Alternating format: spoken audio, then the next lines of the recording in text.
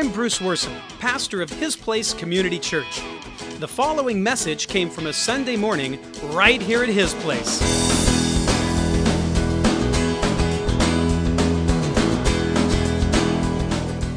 How reasonable is your relationship with God?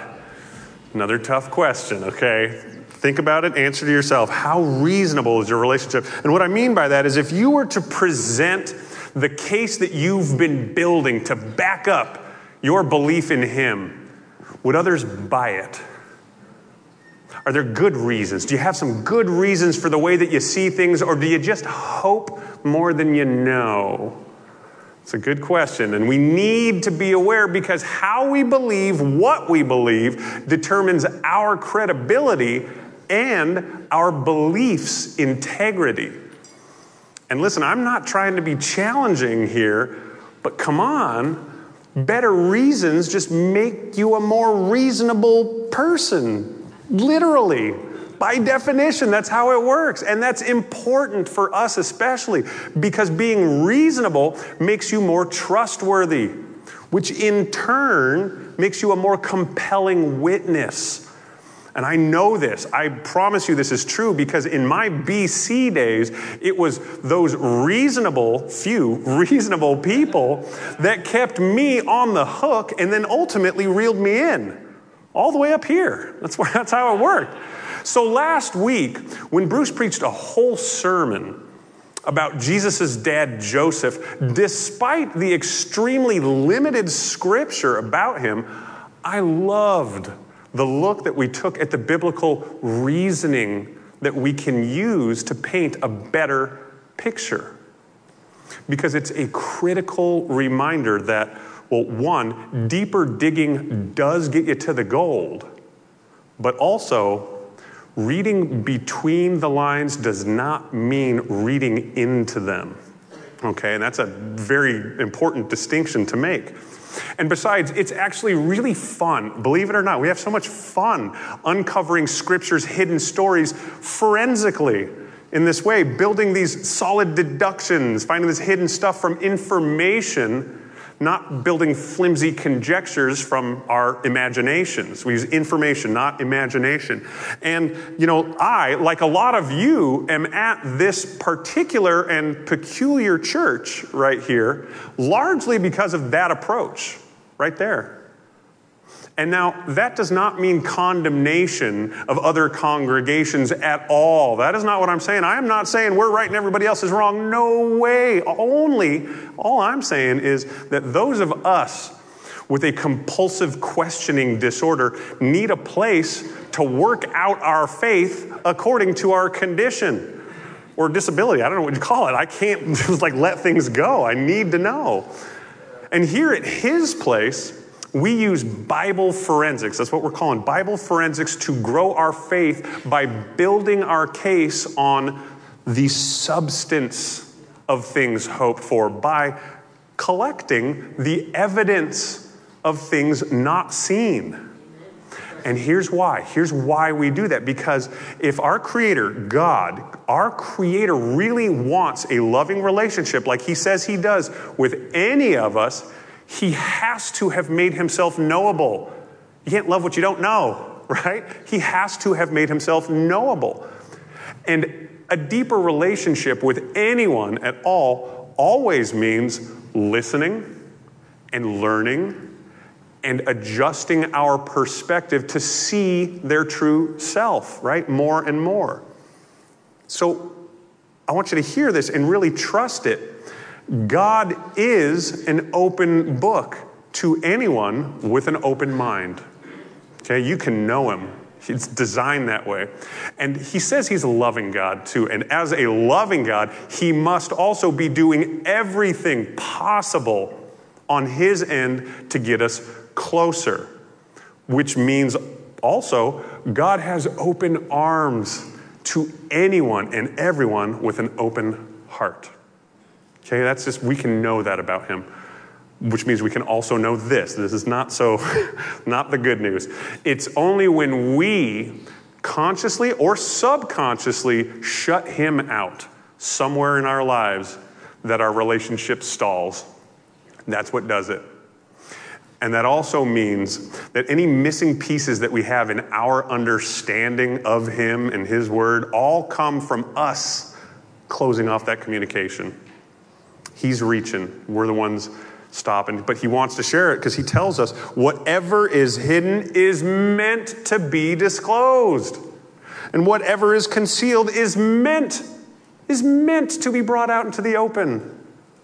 After all, it's the glory of God to conceal a matter, to search out a matter. Well, that's the glory of kings. And that's what I'm looking for. He is literally dying to share the total truth that makes sense of the entire universe. We just have to work to keep ourselves and his book open. All right, that's the trick. Emphasis on the word work. I know that's a tough one, right? A little trigger word there. But I'm not saying that we work for our salvation. We're not earning it. That's not how it's going. I'm just saying, if you pray for God to move a mountain, we'll plan on waking up next to a shovel. Amen? Okay. You know, like he says, be diligent to present yourself approved to God. A worker who does not need to be ashamed, rightly dividing the word of truth. Now, somewhere along the way, people somehow got this idea that Christianity is some sort of a crutch or a convenience, and that we believe because we're naive or uninformed, and it's easy. And to be fair, again, in my BC days, I kind of leaned that way before I switched teams. But now that I'm here, what are you talking about? Has that been your experience? Well, has it? No, I don't think so. That's our goal, guys. There's nothing easy going on there. That's what we're shooting for. Easy sounds dreamy. Don't get me wrong. That sounds wonderful, but things were a lot easier before on the other side of the fence.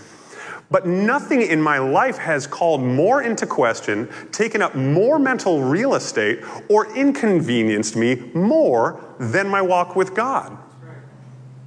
Because this is how it works. Our understanding of this whole place hinges on the amount of our life that we devote to knowing him.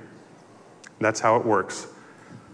Which is why we are repeatedly throughout Scripture told that the full relationship, the full understanding only comes when we love the Lord your God with how much?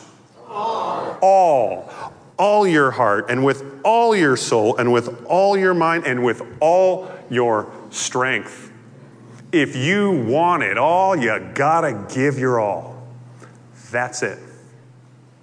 And here's the interesting thing. God wrote his word in such a way that it tests the amount of heart, soul, strength, and mind that you're willing to give. Because yes, he absolutely could have written his word in such a way that it had no room for discussion, debate, or doubt. He's God. He can do that if he wants to. But he didn't. He didn't on purpose. Because you know what those little difficulties do for us? They give you a look, a peek in the spiritual mirror.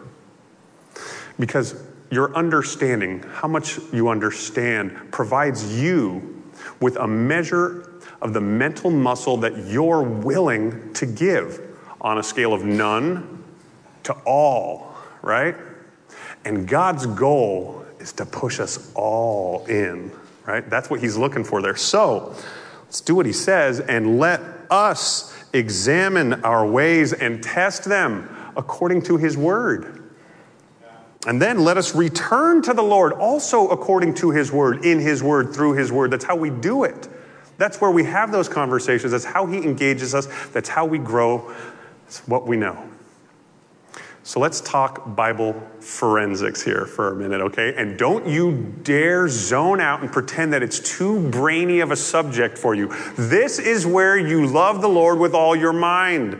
He built your mind. He built all our minds, and he knows what you're capable of, okay? So stay with me on this. This is you loving the Lord here, okay? Bible forensics is just the term that we're using for digging past the surface of Scripture by using our God-given reasoning to reconstruct the details and the stories that are not explicitly stated in Scripture. Because there's a lot between the lines that you can find. And it's really, really important because the Bible becomes a real problem for a lot of people when they realize that the stories are all chopped up and scattered around Scripture. Yet, it is because of this design that it is also an opportunity to spiritually stretch our mental muscles and express our obedient, trusting desire to better know the God that we claim to love more than anything in the whole world. Right? It's perfect. We say, God, I love you so much. I'd do anything. And he says, well, can you just read some of my book? And I go, no, sorry. That's where I draw the line. That doesn't make any sense. This is your opportunity when the going gets tough, right? This is where you can push past and say, I love you this much. I'm going to just dig deeper. I'm going to get in there. And there's tons of books that'll help you with this. I love this approach so much. I'm just wired for it. I'm an engineer by genetics. And there's these books that can help you with this approach. But I'll tell you what, I don't know if you've read any of these. We got C.S. Lewis, Mere Christianity. That was foundational for so many of us. Lee Strobel, Timothy Keller. These are just wonderful things that really help you to open up your mind and flex that mental muscle. But, when we're hunting for that one big unifying truth behind all those scattered clues in God's Word, I tell you what, give me J. Warner Wallace, the ex-homicide detective who wrote this book here, the Cold Case Christianity. Cold Case Christianity has got some great tips for godly gumshoes. So what I'm going to say right now, this is what I want to do. I want us to all put on our detective hats, okay? And we're going to put our faith to the test by examining how we handle God's Word, all right? So, first, here's your question. Do you wash your hands? Wash your hands. Before you enter His Word, you better wash those hands. Search yourself and get ready to drop your background beliefs, your baggage, and your assumptions, because I'll tell you this, regardless of your awareness, they are there. And they taint every single word that you've ever heard. And they can be small. They can go unnoticed forever, but they are there. You carry them around with everything that you hear and the way that you speak. So we must seek and destroy every expectation and agenda that we have if we want to be open-minded when we open His book. You got to do that first. And if you're like me and you think that you do, because I was like, yeah, sure, I have no bias. I'm not bringing anything into it. Ask yourself this. How often do you pray a prayer like this one? Search me, God, and know my heart. Test me and know my anxious thoughts. See if there is any offensive way in me, and then lead me in the way everlasting. Ouch. Ooh, ouch. That first step is a doozy. Calling out our personal bias is a powerful but painful prayer because we are just riddled with them. We have so many, and those biases make it impossible to discern God's voice from our agenda. We get them confused, and that's where things get real muddy real fast. So we got to scrub them off. We got to scrub them off, or we could compromise the Bible bits that we are collecting. And we're told as much, too. This is why we're told in Scripture, we're given this warning. It says, who may ascend the mountain of the Lord? Who may stand in His holy place? Well, the one who has clean hands and a pure heart, who does not trust in an idol or swear by a false God, like the picture that we paint of our God before opening His book. That's not the real one. That's the one that we want. But after a good cleaning, a good look at yourself and that prayer and some cleaning, then it's time to collect the evidence. Okay? And as you read the Bible, remember to keep your eyes, ears, heart, and mind open to everything, or you risk missing something. Because if you only look for something specific, you can overlook something substantial. This happens all the time. I was saying, one of my favorite things in sermon meetings with Bruce, who's been doing this for how many years? 5,000, he says. 5,000 years. He's read the Bible just nonstop. And I go, oh, he's so distant and far ahead of me. And we'll read something, and he'll go, it's not in the Bible. I've never seen that before in my life. And that is amazing that the Bible works that way, because we can just look past something or miss its meaning if we're just looking for the stuff that we want, and we just pass right over the stuff that we need, that substantial stuff to build your faith on. So hold your horses while you're reading there, and don't bring back your bias by just favoring your favorite parts. And you're getting dirty again. You got to lay them all on the table, which includes Leviticus. You got to put it all on the table, whether or not it seems helpful, because we're told all Scripture is God-breathed, right? And is useful for teaching, rebuking, correcting, and training in righteousness. All of it. Even those weird laws. The weird stuff in there. It's useful. And you know what? We did a great thing last week. I love that when you kind of use this Bible reasoning and forensics to show we know Joe was poor because Mary didn't have her little lamb, right? And we're told we only know that if we know the Levitical laws. And so that's how it works right there. Anyway, we just have to, we have to take all of it, put it all on the table, even if we don't know when it's going to present its purpose. Because it's just kind of like Pokemon, right? To be prepared for any battle, you got to catch them all, right? And if you're not familiar with Pokemon, all you need to know is that to be prepared for any battle, you got to catch them all. So now you know how the Bible and Pokemon works if you didn't before. Anyway, once you have collected all your scriptures, though, well, that right there, that's when you can start to develop deductions, all right? What does all this scripture that you have really say? And what does it mean for you and how you live? Put your pieces together into these possible pictures, how they fit together, and then take a look at it. And honestly, what's really cool about this is they really do this step on their own, because every person, place, story, and symbol in Scripture makes it clear where they fit. They're begging for you to put them in the right place if you're clear on the difference between deduction and conjecture. Okay? Because remember this, to be able to really trust your own beliefs, they must be built on factual conclusions and not pleasant possibilities. And we really like to do the second one a lot, build it toward that pleasant possibility. From the foundation up, the case that you build for your faith must arrange all the evidence in a reasonable order. Have a reason for why you put it where you do. And until you do that, we can't deduce the meaning of Scripture or what's missing from Scripture. And I'll give you an example. This is something that Bruce has been teaching on for years now. If we were to take this premise, understanding the Gospels are these unfortunately conflicting accounts of what is actually a true story, but they get it wrong here and there, well, then that means that our reasoning can only build on inconclusive evidence, which is, by definition, speculation.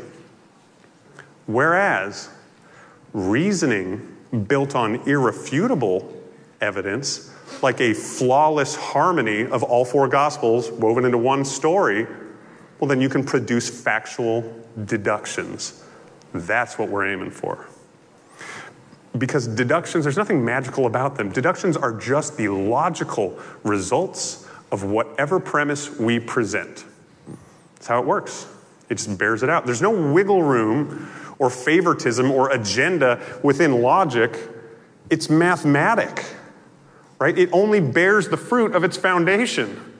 That's what happens. However you start, what's going to manifest the more you build on it. Which is why logic is so helpful in debating and why it's so frustrating to debate with me, I bet. I'm sorry, wife. I mean, I think I use logic anyway. But I use logic whenever I'm arguing with my kids, for sure, because I can beat them. But The logic that I use, I just try to say, well, let's follow things through to their logical conclusion. Let's see if that's a reasonable request. And most recently, this happened when they said, we want a dog. And I said, I bet you do. That sounds wonderful. But let's just say that happens, and let's take it through to its logical conclusion. And a little logic later, a lot of talking, we landed on the logical conclusion was probably a dead dog. So we said, okay, that's fair. But you know what? I was proud, even though they fought pretty good. And what I was really proud of, though, in this debate was how little they tried to do what we all do when we want to get a conclusion, right? When we want to logic to lead us to the conclusion that we want, we do this one little trick. We switch to a false premise. We change the premise so that we can get where we want to go. And they never once said, forget the dead guinea pigs, Dad. This time we're going to be responsible, I swear. That didn't happen. Even though if they had gotten that false premise established, well, then they might have logically led to a living dog. But they didn't go there. And that needs to be us. When we build our faith on a scriptural foundation, we need to be careful not to falsify what it says to produce the outcome that we want. And that's tricky because we don't even try sometimes. We're just so clever. But any modification in the foundation of what you're building on produces profound problems as you build.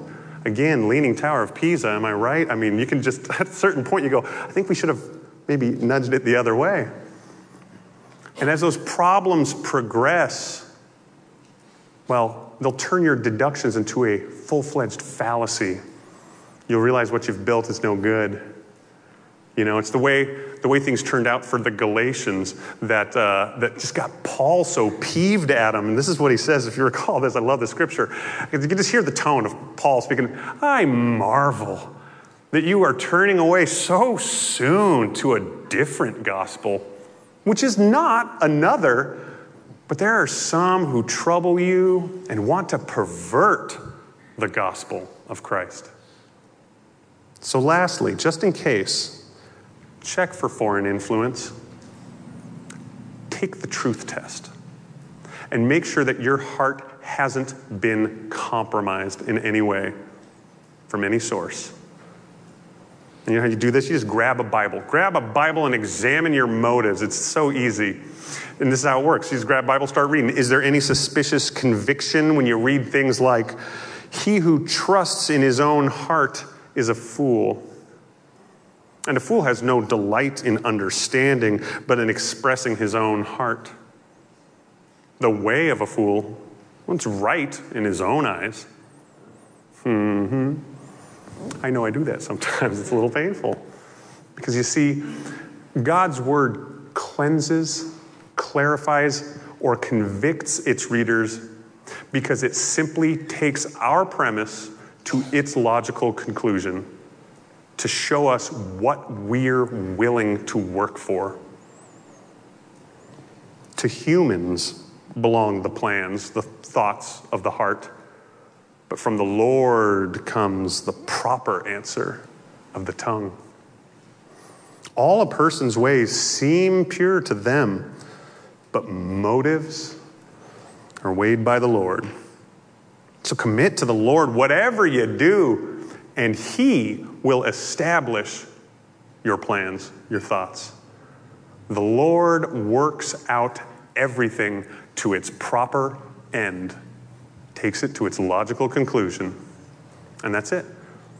That's it. All the evidence in this world and in His Word was designed for you to find the reasons behind the one decision that determines everything eternally. What foundation are you building on? It is all about who our heart appoints as the ultimate authority, who we put on that throne. And if we want a real, reasonable relationship with God, we can only build on the premise, that foundation that He authorized Himself, His Word. I mean, The Word was with God, and the Word was God.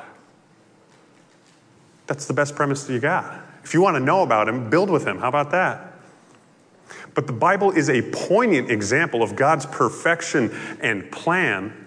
And so it has been brilliantly designed to teach us about his character and our own simultaneously by just allowing us to choose how we handle it.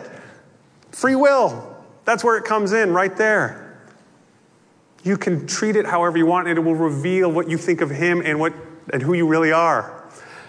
And therefore, those who want to reject God with it can. Those who want to revise God can. And those who want to receive God can. And again, I tell you, I have personally used it for all three at different stages in my life. And I can also tell you that only one approach has truly felt reasonable and had a logical conclusion that was worth working for. Because I'll tell you what, if you read to receive, you'll discover Jesus himself came to show us what unbiased, clean hands can do with his word and an open mind if you're willing to just get to work. And it's us who have been tainting that premise ever since, trying to paint a better picture, something more pleasant that we like a little bit more. But I'll tell you what, I'm a little sick of people thinking that they decide the kind of God that they get because it's the real one or none. Period. And we need to stop bending his book to fit our wants and start bending ourselves to fit his word. That's what we're supposed to be doing. And here's the good news, bad news. That means pushing yourself to the limit as you seek him and struggling. Yes, there will be difficulties in this world. Struggling to let go of your expectations and assumptions. Because I'll tell you what, you and I, we're not interested in easy. Amen? Amen. Like any detective worth their salt, we demand untainted, trustworthy, and total truth. Because like I said, if you want God to move a mountain, you better be prepared to wake up next to a shovel. Well, I'll tell you, if you really want a reasonable relationship with the Lord, you better be prepared to wake up next to his word and read it. Amen? Amen. Let's pray, guys. Father God, we love you, and this day we are committed to building the case for our relationship on your word as our foundation. Holy Spirit, cleanse, convict, and clarify the thoughts of our minds as we dig deeper to know you better. And Lord Jesus, we thank you for the work you accomplished on the cross and opening our eyes to see your open arms. And everybody said, amen.